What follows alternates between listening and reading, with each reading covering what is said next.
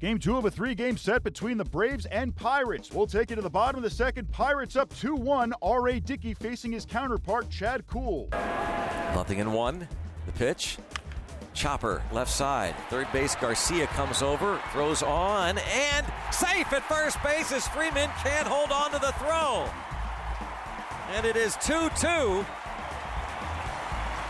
Wow, a bizarre start to this baseball game. There's a lot of stuff going on.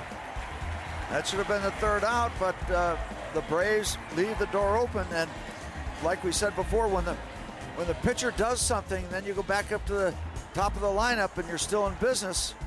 Garcia came across and made a throw that really should have been caught by Freeman.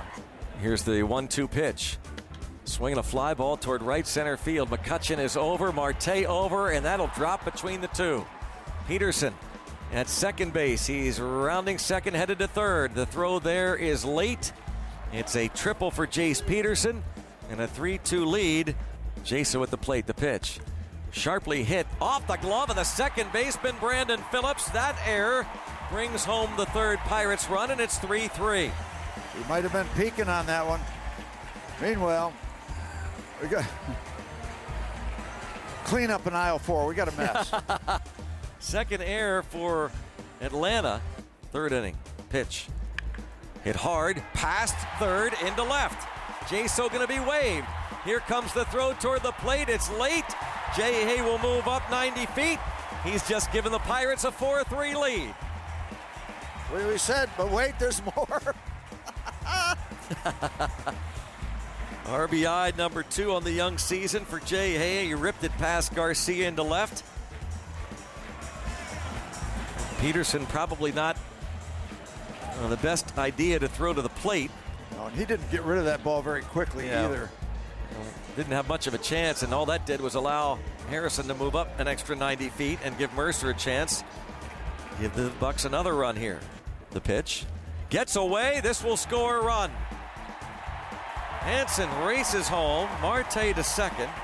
The Pirates take a 5-3 lead. 3 wild pitches in this inning.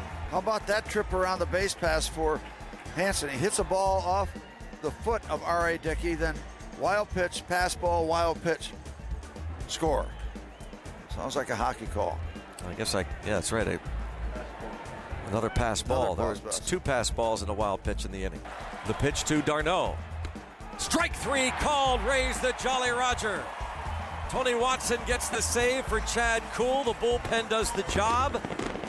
It wasn't pretty. It was a W. Yep, they found a way to get it in the barn, and that bullpen after 5 innings, giving up just 1 more run. 5 hits the rest of the game, and Chad Kuhl gets the win. Series wraps up on Sunday as the Pirates' Garrett Cole squares off against Julio Teheran.